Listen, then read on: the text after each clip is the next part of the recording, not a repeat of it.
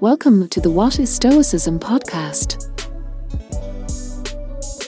In ancient times, Tyrian purple was the colour to be seen in, and without it, Stoic philosophy may never have existed. That might sound bizarre, but bear with me. The specific purple we're indebted to took the form of a reddish purple dye and had several other names in ancient times, including Phoenician purple, imperial purple, royal purple, and imperial dye. The dye was a prized good of the ancient Phoenicians who built their wealth trading it and fabrics dyed with it. Tyrian purple's high value was in part due to its labour-intensive extraction process. It was derived from the hypobranchial gland of the murex marine snail, and tens of thousands of snails were required to extract even a small amount of dye. Tyrian purple subsequently became a status symbol in several civilizations, including among the Romans. The Roman mythographer Julius Pollux, writing in the 2nd century CE, asserted that the purple dye was first discovered by the dog of Hercules. In Pollux's story, Hercules and his dog were walking on the beach on their way to court a nymph named Tyro. The dog bit a sea snail, and the snail's blood dyed the dog's mouth Tyrian purple. Seeing this, the nymph demanded a gown of the same colour, and the result was the origin of purple dye. A dubious story, of course, but an entertaining one nonetheless.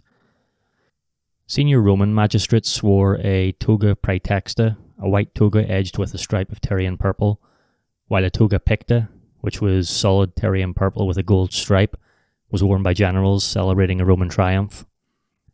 By the 4th century CE, sumptuary laws in Rome had been tightened so much that only the Roman emperor was permitted to wear Tyrian purple. But back to Tyrian purple's connection with the existence of Stoicism, which was founded in early 3rd century BCE. As we've seen, it was the Phoenicians who had exclusive command over Tyrian purple, and it was the misfortune of one of their merchants that indirectly led to the founding of Stoic philosophy. That merchant, Zeno of Citium, was on a voyage to transport his dye across the Mediterranean when he suffered a shipwreck and ultimately ended up in Athens. With no ship, and with his precious dye dissolved in the sea, Zeno was left wandering the foreign streets, having lost everything.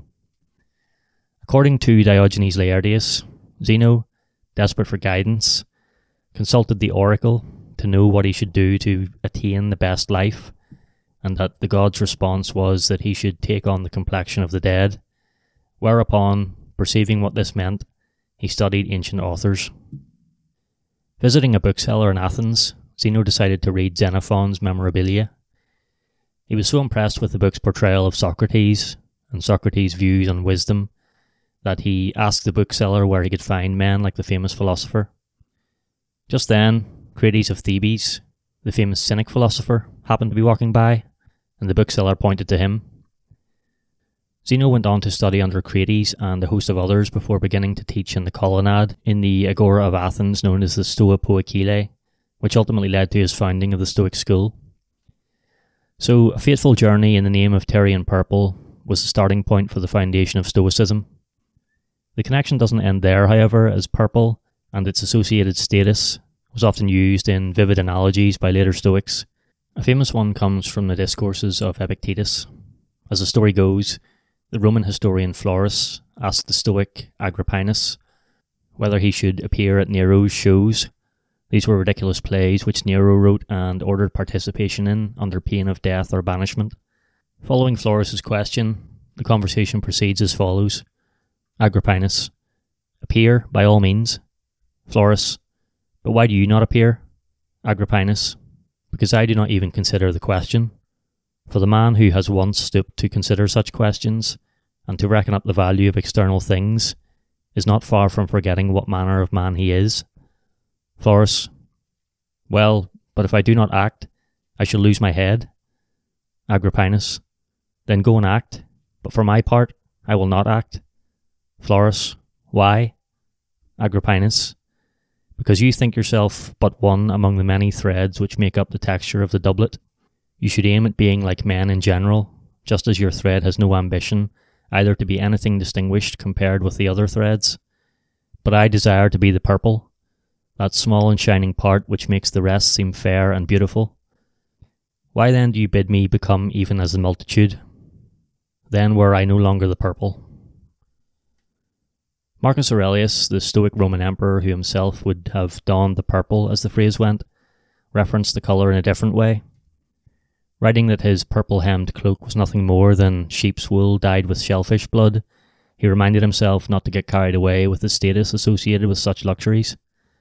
So, ending on that piece of timeless wisdom, I hope you enjoyed this brief exploration of Tyrian purple.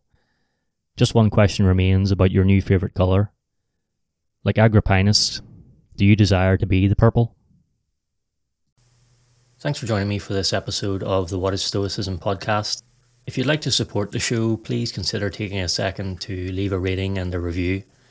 It's a good way to let me know you're getting value from the content, and it helps more people discover the show. I appreciate your support. Thanks so much. Also, if you enjoyed this episode, I recommend checking out the Stoic Handbook podcast by John Brooks.